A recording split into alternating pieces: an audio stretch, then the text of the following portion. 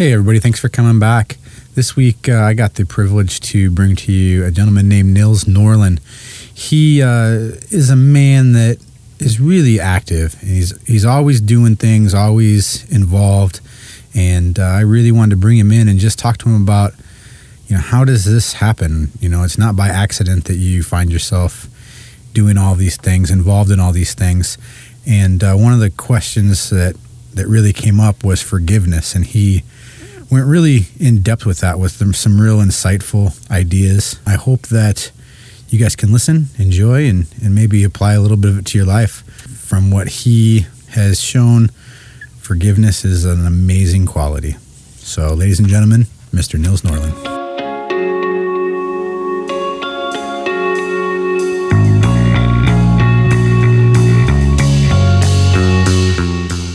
Nils, thanks for coming and sitting down with us today and spending some time and getting together.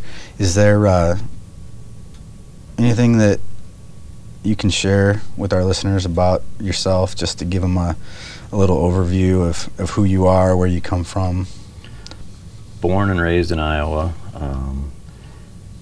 As far as the church goes, my family was never really churchgoers, but my dad, I guess, would be considered an agnostic, but he at least thought it was important enough for us to go and make the decision for ourselves.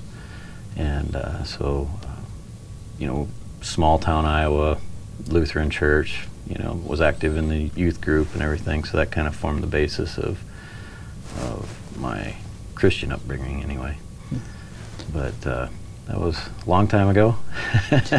Been through a lot of things since then, and as years went on, got deeper in my faith and closer to God, and through life's mistakes that we go through, I made quite a few extra, I think, for other people.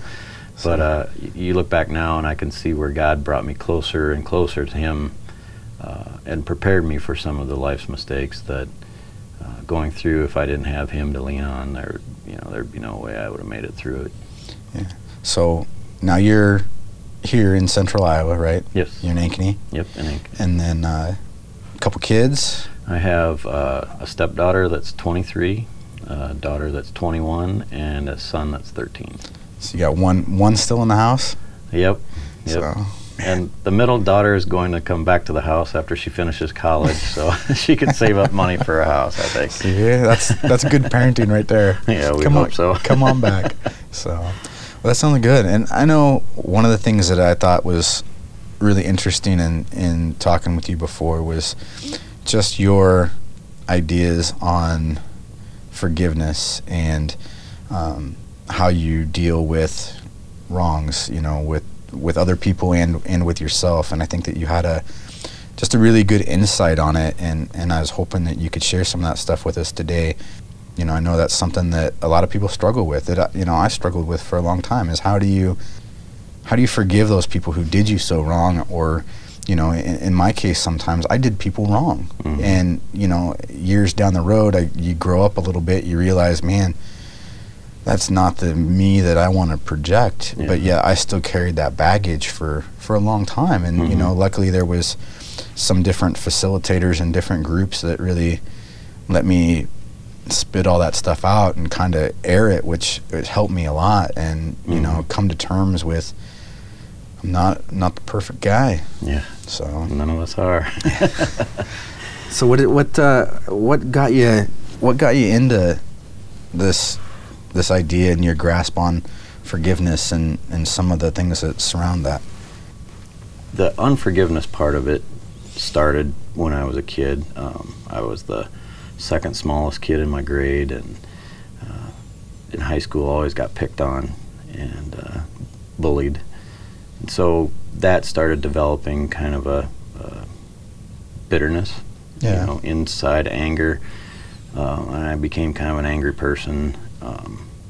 Because I harbored a lot of that bitterness towards those people, and that basically is because of unforgiveness. And then going through college and then into my adult life, made several mistakes with relationships, was divorced 3 times. Some of the couple of the divorces weren't very friendly, Very amicable. as most of them are, but at least one of them was very, very nasty, and I developed a lot of unforgiveness of myself, and I didn't know it at the time. I thought it was towards my ex-wife, and so, you know, just any time I would see that she was calling or sending a text message or an email, this is after we'd been divorced, you know, I would build up, that rage would build up inside me. And, you know, I was not a good person. I didn't like who I was. I felt like I was angry all the time. Through a wonderful lady at our church, Vivian Kincaid, spent a lot of time with me, and we kind of delved into some of that stuff biblically and just relationally. Basically, she kind of hit the nail on the head, is that the anger that was inside of me was basically from unforgiveness. I, first of all, wasn't forgiving myself. And, you know, in studying the topic of unforgiveness, you know, I find people, by and large, are very much more quick to forgive somebody else, but they will never forgive themselves. You know, we're always hardest on ourselves, and we beat ourselves up for mistakes that we made, and just continue to bring it up over and over again in our minds, and that just tears you up. Yeah. Well, and it's funny because, you know, in talking about some of the groups that I've worked with, one of the things that I went through was a thing called Christ Life, and it was offered by the church, and the facilitator for that was Vivian Kincaid. Yep. And you know, it was interesting to me because I found out I was somewhat a bully growing up, and you know, I know that one of the things that she really showed me in going through that process was the things that happened to me when I was extremely young. You know, when you step back, you know, the idea of masculinity was important to me. You know, I think, you know, I've talked about it before, and one of the things is, you know, one of my first memories was being told that I'm a man now. You know, I'm 4 years old. Yeah, a 4-year-old isn't a man. You know what I mean? But in my mind, that's what I had to be, and so I always had to have this sort of bravado or overcompensation for things, and that led me to be that idea of aggressive, to be, you know, all of these things that I didn't really like, and the way that I treated people, because I needed to be the guy that was in charge. I needed to be the guy that was making the decisions. Well, that's a whole lot of weight to carry when you're young. Absolutely. So yeah, I mean, I think it's funny how our lives keep crossing, you know, these same people in different places and different times. So you started doing some studying, and what did you come up with? Really, the biggest thing is that the first step that anybody needs to take in the whole subject of forgiveness is the forgiving themselves.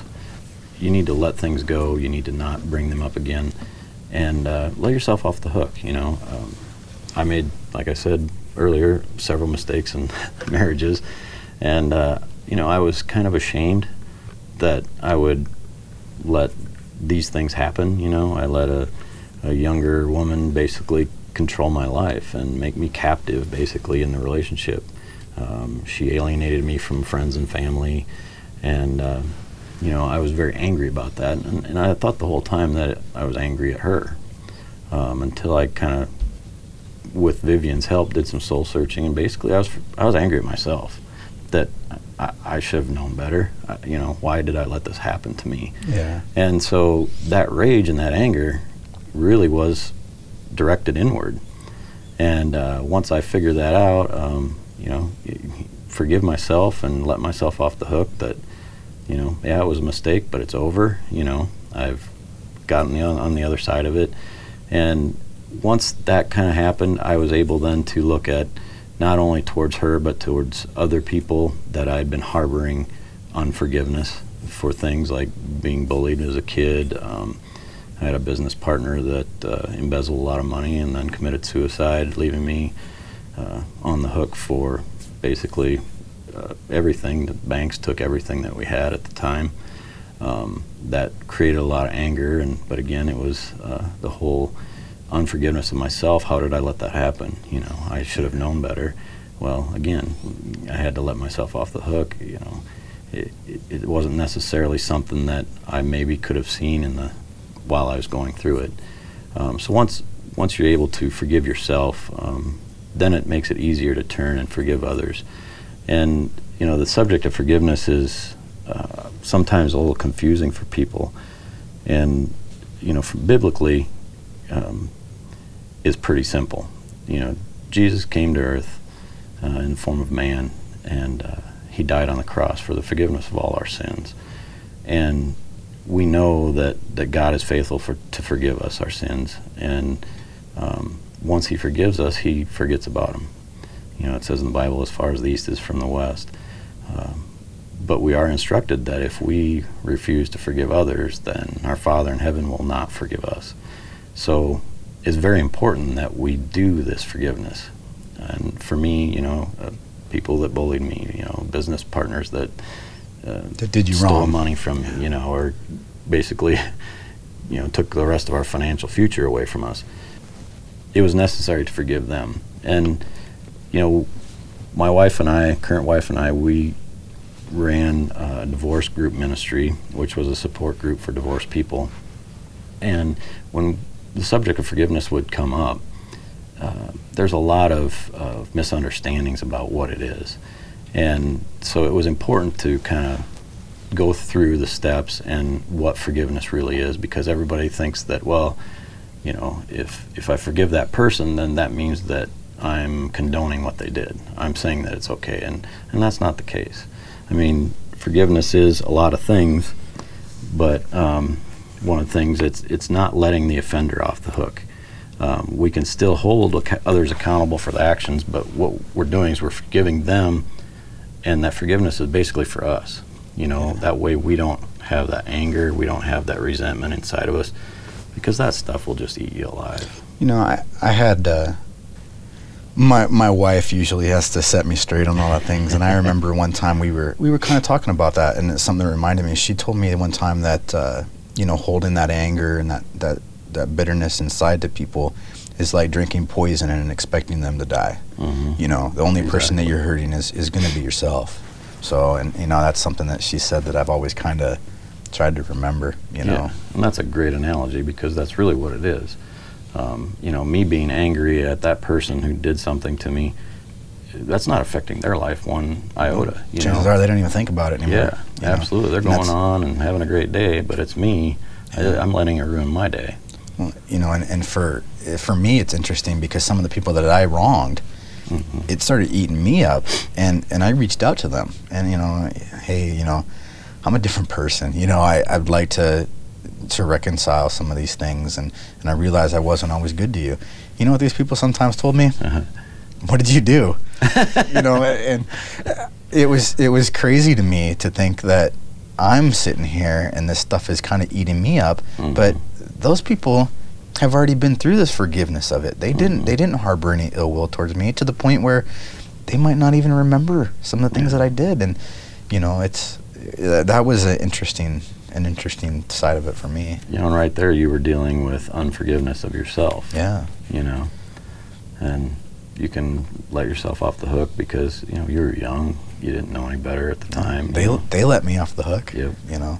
So you should. So now the process, you know, at least personally going through it, was this like a light switch? Or I mean, was this a process that took you some time to kind of work through and to develop, you know, a new way of thinking, you know, mm-hmm. or was it just hey, this is what I'm doing, I'm gonna live differently, I'm gonna forgive myself right now for everything and start fresh? No, it's a process, and the deeper the wound is, the longer the process takes.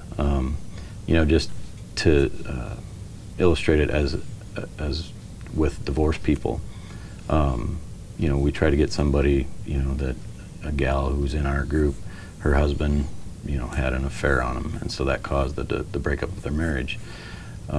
But we'd try to tell them, you know, you need to be able to forgive them, and they just, no way. There's absolutely no way I can ever forgive him for that, because it's so horrible what he did. You know, he ruined our lives and that kind of thing. And that's a deep, deep wound, and that's not going to go away anytime soon. Yeah. But so in that case, you've got to make a mental decision that I don't want to live with this junk inside of me anymore. I don't like to be angry all the time. I don't want, because you can actually have physical ailments because of anger, or unforgiveness in your body. And so you have to make a mental decision that I want to live free.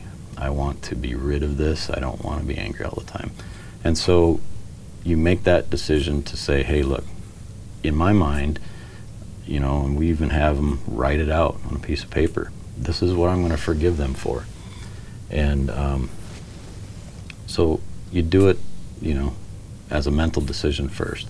Your heart's not in it, and your heart's not going to be in it for a while. But, maybe every day you get up and you say, okay, look, I'm going to forgive this person for these things, and then go about your day. And then pretty soon your heart will catch up to that, and then you'll actually feel the forgiveness, and then you'll actually live in that freedom. So, it's kind of a process. Yeah. Now, in working with some of the people, especially in the divorce care and different things like that you did, how did you approach it with them? I mean, you laid out to them, what is forgiveness? So actually that's a good question. So forgiveness is not letting somebody off the hook. Right. So when you're talking with them, what are you explaining to them that the forgiveness is? Yeah, we're telling them that the forgiveness basically is, the first and foremost, it's clearing yourself of all that guilt, that anger, that stuff inside. You are making that decision to forgive them so your life can be free. You're going to also put that guilt and all those things that person did, you're going to give them up to God and say, God, you deal with that because I can't do it anymore. And God wants you to do that because he'll take it. That person's going to have to reckon with God for what they've done. Yeah. Like it says, that's not our job, is to judge anybody. That's God's job. Yeah. And so, yeah, I mean, that's the big thing behind it is you want to live free. You want to be free of all this yuck inside of you. You've got to start down that path of forgiveness. So now you're getting people moving down that path, and they're working through this process. Where does it go from there? I mean, you spoke about some biblical stuff that kind of brought us, a little closer to God and to being able to do that because, you were saying that the Bible does teach us forgiveness is important and that, we were forgiven, therefore we should forgive. Is there anything else on there that you think is, does it come up repeatedly? Yes, forgiveness is talked about a lot in the Bible, and Acts 13:38, through this man Jesus there is forgiveness. That's the central theme for Christianity, is that we know and we believe that Jesus died on the cross for our forgiveness. That's the most wonderful gift that we've ever been given, But over and over again it talks about in Matthew 6:15, Luke 6:37, 1 John 1:9. I mean, all those verses talk about, but if you refuse to forgive others, your Father will not forgive your sins. And Luke says, forgive others and you will be forgiven. So, it's not an either-or kind of scenario. It's we need to, but we need to because it's what's good for us. Yeah.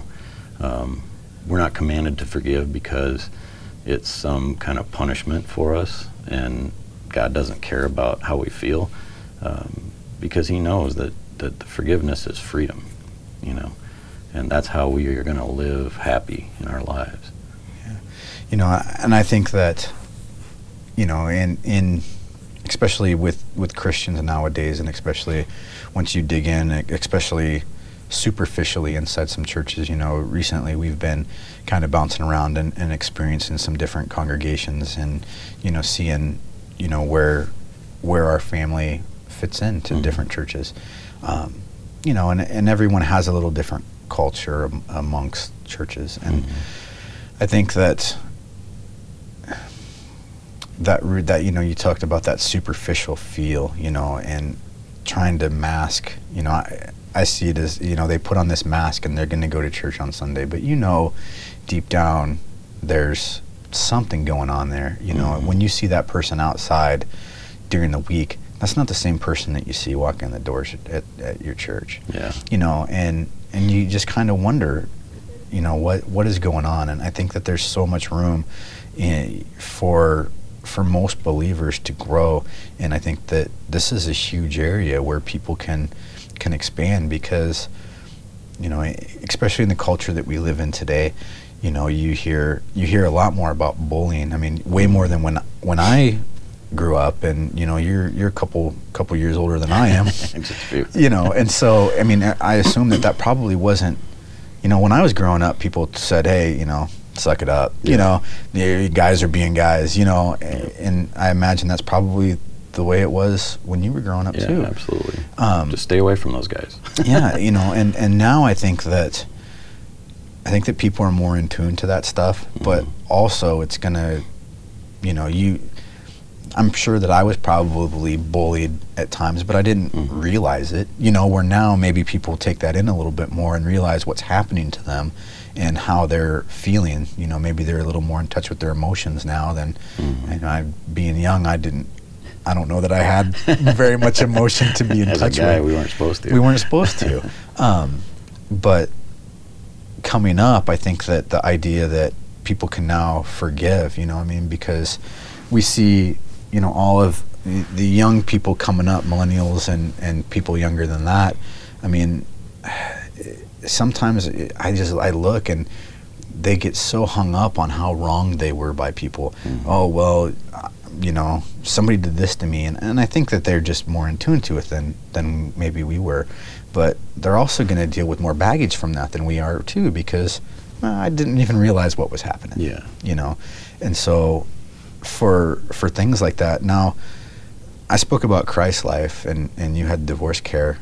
Is there anything else that you know of in particular where people can, groups or facilities that people can reach out to? I mean, is this something that a therapist would work through people with? Like, how does somebody go about starting the process of working through some forgiveness issues? Yeah, definitely. There's therapists will definitely work through these kind of issues. I mean, I'm a little biased. I think that you have to have the spiritual part of it too, because if you don't believe in God, I don't know how people have anything to look forward to. So for a Christian, a true believing Christian, I think the ability to forgive others is probably a little easier, just because we see such a wonderful example of that in Jesus. But yeah, I believe that the root of most people's psychological issues tends to be from some type of forgiveness or unforgiveness. Because if you don't have that in your life, it's kind of a block from any other positive feelings, I think. You see people who go through their lives always seeking justice. They want their retribution for something that happened to them. And, life's not fair. Yeah. And God never said that life was going to be fair. He never said it was going to be all rainbows and unicorns, Life's tough sometimes. There's evil out there. But the ability for somebody to be able to forgive both themselves and others is, to me, a great way to have a free and happy life. Yeah. And it's an interesting, at least a story of mine. I started to really work on forgiveness and work on forgiving myself and other people. And I always noticed there was one time that there's one person that I could not forgive. I gave up everything else. And when I was younger, there was a guy who stuck a knife through my brother's hand. Ooh. And, me being, kind of what I talked to you about earlier, I have to do something about this. Mm-hmm. You can't just stab my brother and expect to get away with this. There's got to be some sort of retribution that happens. And, we ended up for years, I remember I got a phone call, hey, I know where this guy's at.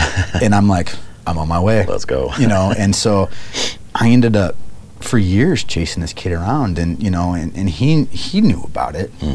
Well, I never caught up with him. Nothing ever really happened with it. But in my heart, I still said, someday I'm going to find this kid, and I don't care if I'm 50 years old. I'm still going to find this kid. And then next thing I know, somebody was talking to me, and it turned out he went to jail for attempted murder. Wow. He tried to kill somebody, and he shot somebody, and I thought, man, that could have been me. Yeah. You know what I mean? Like, you could have poked the wrong bear there. I could have. You know what I mean? And I started to realize that idea that I need to seek, I can forgive everybody else, but this one person. I'm not really forgiving. You know what I mean? Because I haven't let it all go, let it all free. I still needed to seek retribution for something. Yeah. And I shouldn't feel like that. And that was the last one I let go of, that really ate at me. That I'm sure there's still something bumping around in there. I'm not this perfect guy, but none of us are. The last one that really kicked around in my brain a lot, that ate at me, that was the last one, and I had to just realize it's not worth it. Yeah. I'm forgiven, and maybe I didn't stab somebody, but you know what? I still hurt somebody. Yeah. And so I think that's just, you can't pick and choose what your forgiveness is going to be. It still doesn't make you a forgiving person because you forgive 99% of the people who did you wrong. Yeah. So. Because that one thing could still control you. Yeah. And it did. And the anger you feel towards somebody is like Vivian always used to tell me, it's like an umbilical cord. And for me, it was with that ex-wife that, anytime she would call or text or email, I would have this rage. And like she said, is you're connected to her, and she's controlling you through this rage. And as long as you still harbor this unforgiveness, basically of yourself and her, you're always going to be controlled. Yeah. And I didn't want that. I wanted to live my life free. And so, when somebody else is controlling you, you have the anger inside of you because you've not forgiven that person, or you're harboring unforgiveness of yourself. Vivian used to say it's connecting you to them like an umbilical cord. They're controlling you through that. And in my case, that ex, anytime that she would call or text or send an email, I would just experience this rage. And like Vivian said, she's controlling you, and even though she doesn't know it, because obviously she'd take great joy in that, but why would I let that continue? And it sounds kind of corny, but I did just kind of a visual thing, close my eyes and imagine that umbilical cord between me and her, and I cut the cord and just kind of pushed her off into the darkness and said, I'm not going to deal with her anymore. I'm not going to have the anger and everything. I'm done with it. Yeah. And literally for me, it was one of those kind of aha moments that from that day forward, she could send whatever nasty text messages or emails she wanted to. It didn't bother me in the least, because I had, cut the cord, so to speak, and really lived in that forgiveness of myself. So now, were you guys attached with children? Yeah, we had a son together, but now I have full custody of him. Okay. So that's why the communication had to stay open. Yeah, and that's the thing, with the divorce. Yeah. People don't realize that, they say, oh yeah, it's until our kids graduate. No, it's the rest of your life, because there's weddings, college and everything else. Grandchildren. Being the kid of a divorced family, I get that. Yeah. Now we have grandkids, and you know what? If Grandma and Grandpa both want to come to an event, you're going to come together. That's right. You got to get along. You got to get along. So, did you find that, so in my mind, and I know that it happened to me too, though, is, I'm seeing you get this text message, you get this phone call, you hang up the phone, and you bring that attitude into the rest of your life. Mm-hmm. Did you find that it was kind of poisoning the other things around you at the time too? Absolutely. I mean, that leaches into your current relationships. You don't want your children to see that. You don't want them to grow up having that same kind of reaction to things. So yeah, it affects everything. You can't think clearly. You make decisions in the wrong manner just because you have that clouding your judgment. And living in forgiveness of yourself and others, you're able to make good decisions. You're able to live the way that you want to live, and be proud of yourself. Yeah. I really like that idea. As we sit here and talk about it, that idea of free. You're not tied down. And I think one of the things I see a lot where people who maybe are not in faith, they see faith as something that ties us down. Mm-hmm. Something that there's this book of rules, and you can do this, you can't do this, you can do this, you can't do this, or this, or this, or this. Yeah. And in me personally, I don't feel like that.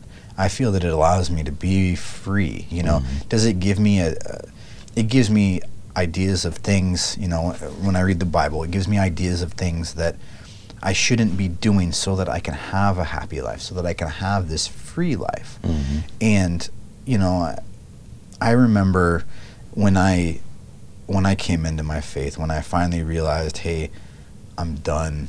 I can't do this by myself. I need God in my life, and I feel fortunate for this because I was older. Mm-hmm.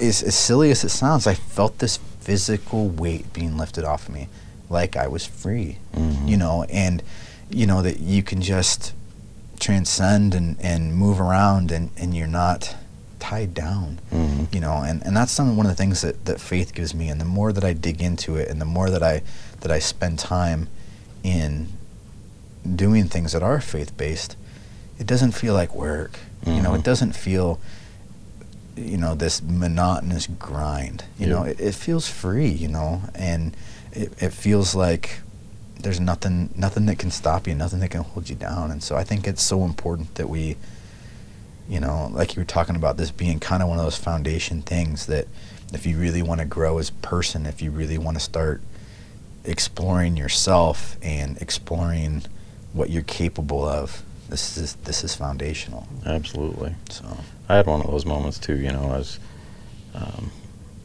deciding whether the third divorce was the way I wanted to go, and you have that in your mind that people are going to think, third time loser, what a loser, And I just remember thinking to myself, and then basically crying out loud, because up to that point, I made all the decisions based on what I thought was good for me. Yeah. And based on what I felt at the time, and what this world would give me, and never really thought about faith in any of those decisions. And I just remember crying out that, I can't do this. I've messed up my life so bad to this point. Yeah. And I can't do it. I can't run my life anymore. God, you need to help me, please. And since then, there's just been steps that I've gone through, like with the forgiveness and things like that. But yeah, God's taken more control over my life, and I've let him. And like you said, the Bible's not a book to hit you over the head with. It's guidelines. This is how you can have that freedom. This is how you can have a joyful and abundant life. Because you're right.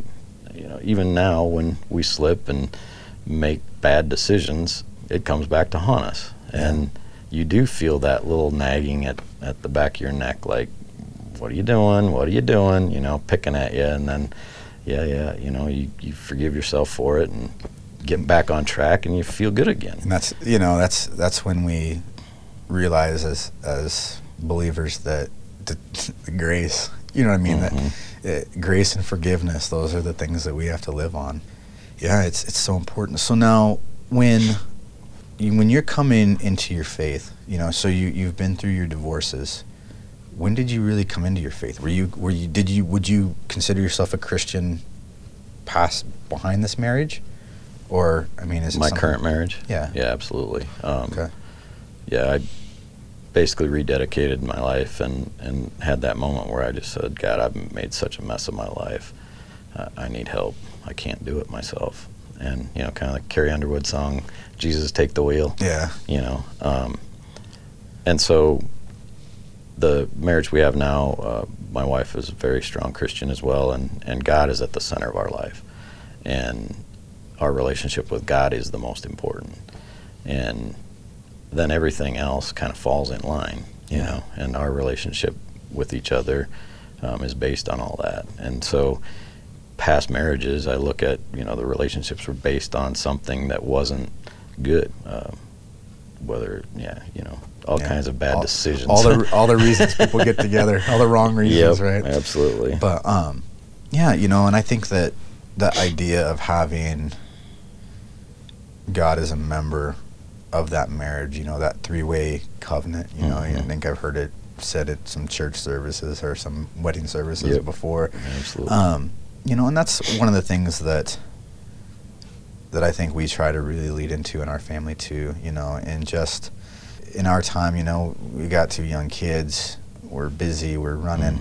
We don't get to spend time together like we used to. We don't get to focus on each other, but at the end of the day, we come home and we both know, hey, you know, everything is going to be fine, you know, and go from there. And I think that I like to think that I'm a man of strong faith, right? I like to think that that's what I am, but because you have grace for each other. Yeah, you know, in that busy life. Yeah, but at the end of the day, if I had a wife who was not in the same place that I was, if I had a wife who didn't involve God in her life and in our life, I don't think I could be as strong in my faith as I am. No, you know, can't. because my wife shows me forgiveness. My wife shows me grace.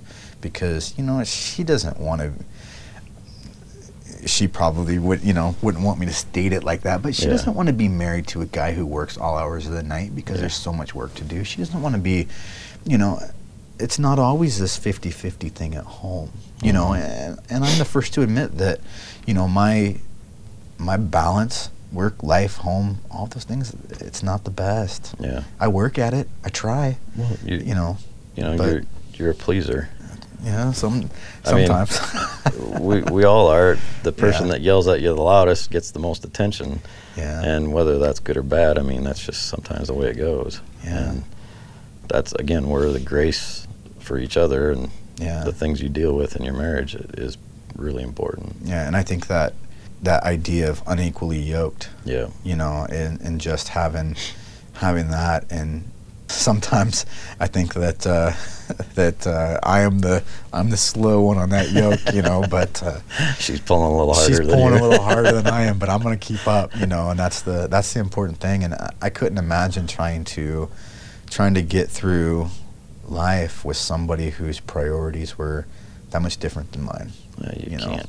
I mean, I don't see how you can. I mean, I've made the mistakes of doing that and being with somebody that doesn't have the same goals you do. Yeah. And it doesn't work. It's just like in a business. I mean, if you're a partnership for a business and you both have completely different goals, that business is not going to be successful. Yeah. So your marriage isn't going to be either. Yeah, that's a good way to put it. I mean, because, you know, one of the things I think as Christians that we really struggle with too is the outside appearance. Oh, look, you know, we don't stand on some pedestal. You know what I mean? We're just the normal people. And divorce and addiction and all of the things that happen to everybody else in the secular world is the same thing that happens to us. Absolutely. And I wish it wasn't that way. I wish that we could say, hey, look, we have 3% divorce rate amongst Christians. Well, no, you know what? It's the same as everybody else. Yep. And the ability for us to be able to step aside and focus on what we need to do personally, but yet when you're living it out, you know, when you're living it out socially the way that we're supposed to amongst the church and amongst believers, I hope that it rubs off. You know what I mean? In knowing I'm a firm believer that I made mistakes so that I can help other people to not make them. Yep. And I think that you fit along those same lines. You know what I mean? It's not, I don't think that either one of us live this roped off life where if I'm struggling with something, I mean, we've known each other for a little while, but I feel that I could call and just say, hey, here's what I'm struggling with, and I'm not going to be judged. I'm going to get some good, honest advice. Yeah. And I hope that other people that are in groups of believers just kind of let those boundaries down and realize, like, hey, I can learn from you so that I don't make these mistakes. Yeah. And yeah, I think growing up in the 70s, went to Lutheran church, and still, even though a lot of the gospel preached was about love and God's love for us and everything and God's grace, there still was that punishment aspect of, if you did something wrong, you're going to be punished. And I don't buy that for a minute. And, I think gospel has changed and people have kind of realized what God's all about is that God's about love. He's not about punishment. Now, as a good father, I think, and in my case, God has let me suffer the consequences of my own bad decisions every now and then. Yeah. Because it's good for me. And but he's always kind of been there as a backstop, that it doesn't go too far, and it doesn't irreparably damage. And so, again, I don't think that, like you said earlier, that some people outside of Christianity think that it's all about you do wrong, you get punished. You do wrong, you get punished. And it's not about that at all. Yeah. And I don't know how we relay that. You know what I mean? Because when you turn on the news, you turn on Christians are protesting this, Sure, maybe we want our voices to be heard about something, but it doesn't mean we dislike you. It doesn't mean that we have some deep-rooted hate for you. I mean, there's always, I don't know if they do anything anymore, but I remember like the Westboro Baptists, right? They're still at it. They give, that is, I couldn't imagine being affiliated with an organization like that. Yeah, they're not relaying the true gospel. No, they have an agenda somewhere in there that they're trying to relay, because that is not the love. That is not grace. No. That is not openly and accepting to allow people into the community of Christ. No. And so I think that places like that, and it makes good news. Mm-hmm. They're going to put that on there, but you know what? Having, being involved in veterans organizations and different things like that, they want to go protest veterans' death. Yeah. There's nothing that makes me madder than that. That's disgusting. You know what I mean? Yeah. And how is that the same thing that I believe? It's not. It's not. It's not the same thing I believe. That is some misconstrued thing. And I wish, wish like any group of people, there's some bad eggs, Yeah. And there's some bad people out there that profess to be Christians that aren't following the gospel. They're not following what God is really teaching. Yeah. All through the Bible, if people just read it, they see all the times when Jesus walked the earth that he never condemned anybody. He never said, I'm going to punish you for the sins that you made. He always brought people to him through love. Yeah. Remember the prostitute that he ran across. The people wanted to stone her. And instead of Jesus standing there and criticizing her, he turned to them, who were the supposed religious people of the time, and said, whoever is without sin, go ahead and throw the first stone. Yeah. And what happened? They dropped all their stones and walked away because they knew that they're no better than she was. Yeah. And I think that back to that idea of forgiveness, the forgiveness and the grace side of things, the idea that we have done wrong in God's eyes, right? Mm-hmm. So we've done wrong, and now I don't know if I can come back. That's one of the things that, I've made these horrible mistakes. You can't make mistakes that are too bad that you can't come back. I mean, if that was the case, I couldn't do anything. You couldn't do anything. No way. You know what I mean? We have to know, and for these people who say that the idea that I've done worse. You don't know how bad it's been. Yeah. Sin is sin. It's the same thing. Whether you from something minor and minute to something major. You know what? You just have to make amends for it. Repent. God doesn't categorize sin from being the easiest to the worst. Yeah, we do that. Yeah. blasphemy in God's eyes is just as bad as murder. Yeah. And he'll forgive a murderer just as quickly as he'll forgive me for swearing. Yeah. And that's hard for people to take, I think. And I think that huge amount of grace is scary to a lot of people. But you look at it, and I think that one of the things we try to replicate that life. You know what I mean? And that amount of grace that is shown is something that I think that I'm incapable of showing. Yeah. You know what I mean? I think that it's anything that I don't know somebody who can show grace like that. And so I think that might be why it is scary to people, because we know we're supposed to be living that. But it's somewhat unreachable. People don't get through the light fast enough. I get upset. And See, I don't have enough grace there. Yeah, and it was... I have a guy that I do some business with, and he suffers from alcoholism. This last week, he kind of fell off the wagon, and, he's not a... I'm going to sit back and have a couple. I've been up for 3 days and don't know where I'm at. And, it's horrible to see. And I've tried to, I've worked with people with substance abuse problems before. And one of the things is, if you have a faith, if you realize that you can't do this by yourself, whether it doesn't have to, necessarily, he shows ideas that he would possibly be open to the idea of God. We have religious conversations, but you know what? Not doing it by yourself could mean that you bring your best friend in. But he's kind of a loner. You know what I mean? He doesn't have a lot of people around him, and so I try to support him with what I can. We got talking about faith, and he's just like, I don't know where to start. I've made so many problems, and there's nothing that nobody can help me, this kind of pity party type of thing. And I just try to explain that idea to him, that, man, nobody's unreachable.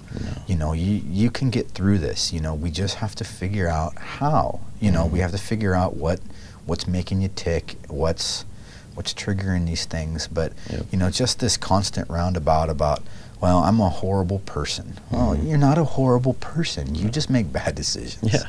And that's what... Let yourself off the hook. And he... Forgive yourself. Yeah, and he tells me, well, you just don't get it. You just don't get it because you're a good person. Yeah. And I said, listen, I'm not a good person. I have my own problems. I got anxiety gets all worked up and all these things, and I'm talking to him about, here's my problems.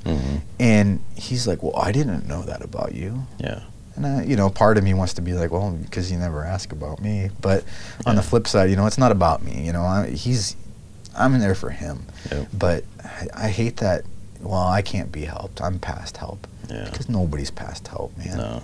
So we're talking about a God that came to earth in human form. Yeah. And lived with us, among us, didn't sin ever, and then was crucified in just a horrific...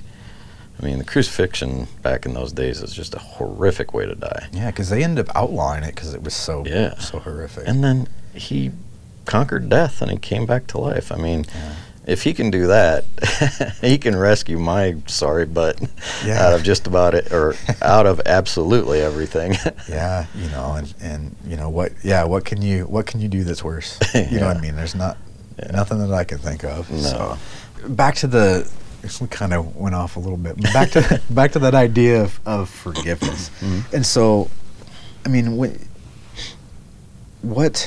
what is the fundamental, like the holdup? What is causing people to just say? You talked earlier about that I'm not going to let somebody off the hook for doing me wrong, but is there more than that, and why people just choose not to forgive? Yeah, I think there's a lot of that. And in our society, we want retribution. Yeah. We want somebody to pay for wrongs that have been done to us. And there's a lot of wrongs that, for whatever reason, you're just not going to get retribution from. Somebody cutting you off in traffic, somebody, when you're a kid, they spit in your face, or they slammed you into a locker, or not every wrong is going to be righted. And we think that it has to be because that's the only way we're going to feel good about it. That's how life is fair. Yeah. And life's not fair, but the whole solution to life not being fair is grace. Yeah. And if we can show that grace to people, because, you know, I used to own some restaurants, and people that worked for me would get upset that somebody would come in and order their sandwich, and they were really gruff and they were nasty to them, and I don't have to take that, you know, and I'd always tell them, you know what, give that person some grace, because you don't know, they could have just got a phone call before they walked in there that their son was in a car accident, or, you know, their grandmother died, or they could have just been fired from their job. You don't know what's happened in that person's life to make them so angry to come and take it out on you. But the thing is that you can show them grace, and first of all, to try to get across to them that, hey, despite your attitude, I'm still going to love on you. Yeah. And maybe that'll help their day. But the best part is it's going to help your day, because you're not going to internalize that. You're not going to let that person get to you. You're going to just, okay, have a good day, and let them go on their way. Yeah. I know that one of the, like in the service industry, you know, I'm in and out of people's houses all day. And I run the same thing. You know, you walk in and there's just this grumpy old guy, you know, and you never know. You don't know why he's grumpy, and I always kind of take that as a challenge. Yep. You know what I mean? Like, Yeah. I'm going to, you know what, I might not start work for 10 minutes. Yeah. You know, I'm just going to sit here and I'm going to talk to this guy. And I think sometimes they just want to know that somebody's there. Absolutely. You know what I mean? I'm in your house, and you might not know me, but at the end of the day, I want you to kind of be sad that I'm leaving because you enjoyed your time with me. Yeah. And it's easy for me just to pop in real quick, fix what I'm supposed to fix, and get out. But I've always believed that personal relationship is so important, and it's, you know, sometimes that the in and out's the way to go. You know, you kind of get a read on people. You know, sometimes that person does not want to talk. You know, and so no matter you gotta how go, nice you are, no matter how nice you are, they don't want to talk. No. But yeah, just. Yeah, you never know what that person's dealing with. You know, I had a lady the other day, and she called me, and I think she was afraid that I was going to be upset with her because she canceled an appointment twice. And she called me and you know, this last time and said, hey, I need to cancel our appointment. And she went into this, my husband's sick, and we got to take him up to the hospital out of state and get him looked at. And you know what?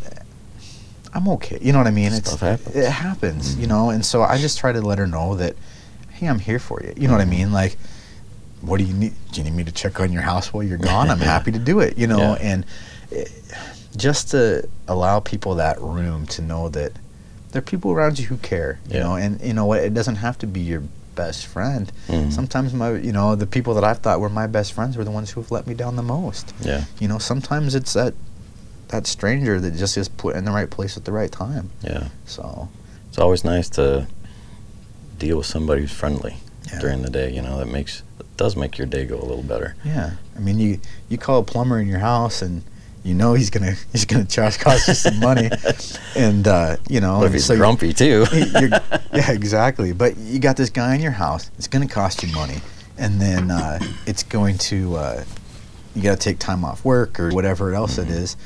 Your day isn't going smooth. I know that when I come in. It's not smooth. Like, you know, I'm going to do the best I can to try to make the rest of your day good, because it's too easy just to get thrown off into that negativity. A lot of that boils back to forgiveness. Yeah, it does. You know? I mean, it's crazy, you know. I mean, I guess I'd never really thought about how foundational it really is until you started talking about it. And yeah, I mean, just that anger and that bitterness that we get towards about everything. We watched a show on, I think it's Discovery or whatever channel, but it's Intervention. Yeah. And last night there was one on, and a girl she was addicted to heroin, and she'd been molested and abused as a child, and so that was her way of numbing the pain that she still had from that.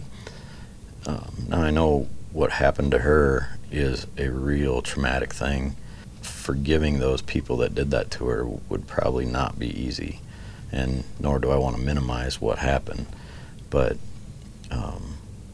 her going through and being able to forgive those people would help her, and that way she wouldn't have that need to numb out. And so it can be such a life-changing event, and but you've got to want to think of it that way too. Especially, like I said, the deeper the scars, the more healing, the harder the path you're going to have. Yeah, but the more powerful the healing will be. In my mind, I mean, tell me if you kind of see it the same way, but when you're forgiven, especially on something to that scale, it doesn't mean you're forgetting about it. It doesn't mean that you're gonna, you still want to see them convicted by the law. You still want to see them, do their. You don't want to go and have dinner with them tomorrow. It doesn't mean you're going to be doing that, but it means that, that idea of you just, it's not going to affect me anymore. It's going to be my freedom, and I'm going to live my life, and you can't control it. Yeah, and because that girl, they didn't talk about who did what to her, and if they were still around, even in her life at all, but they weren't giving it a second thought about her feelings. Yeah. And so her forgiving them is for her. It's not for them. Yeah. And, so that, again, that's the thing that people think, well, if I forgive them, and something like that, those people still committed a crime. And they still deserve to be punished accordingly to that crime. And just because she would forgive them doesn't mean that she's saying you're not going to have to deal with the punishment that comes with that. Yeah. But she's just saying that I'm not going to be tied to you anymore through that anger. Yeah. And that pain. And I think the hope on that would also, then you wouldn't have to have drug addiction for coping and pain management, you know what I mean, and those kinds of things. And then she can, she also needs to understand that she's still worthy. She's still someone that can be loved. She's someone that can have a fulfilling life. Yeah. People can look at her and not pity her, but look at her with love, and especially in those kind of situations, they have to overcome the whole thing that they feel they're worthless. Yeah. That they're a piece of trash or whatever words their tormentor used. And, I feel for them. Yeah. I think in doing what I'm doing here, where, I sit down and I just talk with people and I get their stories and things like that. It's been interesting to me to see that the people who have the most open stories, and sometimes the most painful stories, are people who have come to terms and forgiven themselves. Because if you are not forgiving yourself for the things that you've done, you can't talk about them. You know what I mean? You're not going to, you're ashamed. Because you're ashamed of that. And you take somebody who has a major traumatic event, whether it's rape or molestation or different things like that, the amount of good that person can do by coming to terms and realizing, hey, this happened to me, and yeah, like you said, don't minimize it, because it's a horrible event, but you can help other people. You know what? There's other people who are still struggling with it. It's a shame that it probably is more common than I realize. Yeah. But having the ability to know that there's somebody you can reach out to and that you can talk to, and you don't hide behind that, as a thing of shame. I mean, because in that, I don't know the event, but when you're molested as a kid, there's nothing that you can do. Yeah. That's not something that you chose. That's something that was forced on you, and you shouldn't have shame about that. I mean, I'm sure it's probably easier said than done. Yeah. But absolutely. I just think about how much having somebody out in the open with that and being able to discuss those things and say, hey, this happened to me, I'm not going to let it happen to somebody else, or I'm not going to let somebody else live with this for the next 20 years. Let's talk about it now. Yeah. I mean, they could do so much good, out of that pain and that horrible thing that happened. And that's like, why my wife and I chose. She'd also been divorced more than once, and we wanted to turn that pain and the bad mistakes that we made turn that into something good, and allow God to use that through this divorce ministry. And so other people going through divorce looked at us as having been there, and we kind of come out on the other side and didn't harbor any bitterness anymore. We didn't, we had a relationship that was based on God and happy, and so that gave them hope that can happen for them too. Yeah.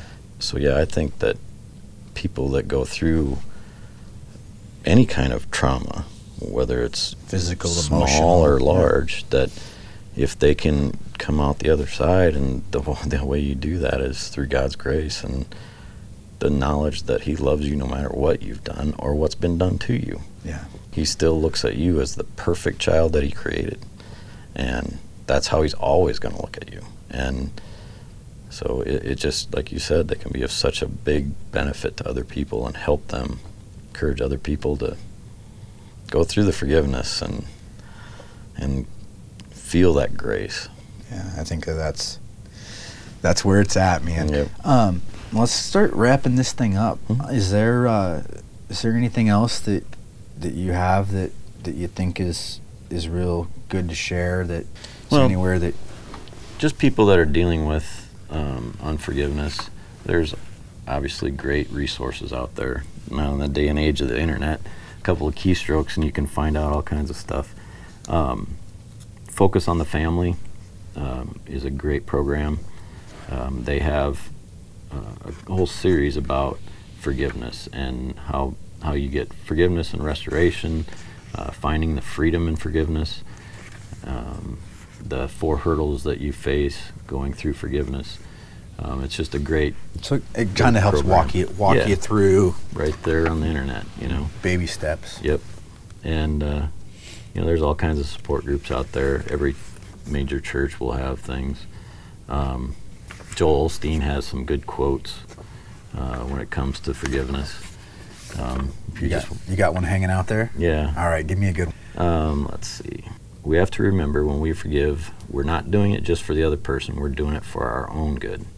When we hold on to unforgiveness, we live with grudges in our hearts, and all we're doing is building walls of separation. And, the separation that we're going to build is from other people and from God. I mean, you're going to isolate yourself. So, we're creatures that need to be together. Yep, so. And forgiveness is a choice. It's not an option. Yeah. I like that one. I like it. So, all right. So with that, somebody who's really struggling with unforgiveness, what would you tell them? Give me the Cliff Notes. What would you tell them? Just, it's a mental decision that you've got to make that you want to be free of the junk inside. Okay. Then just tell yourself, I'm going to forgive this person, and do it every day. And sooner or later, your heart will catch up. And once that does happen, then you'll be there. And you'll be free. That sounds perfect. Mm-hmm. I love it, Nils. Thanks so much for your time. All right, thanks, Phil.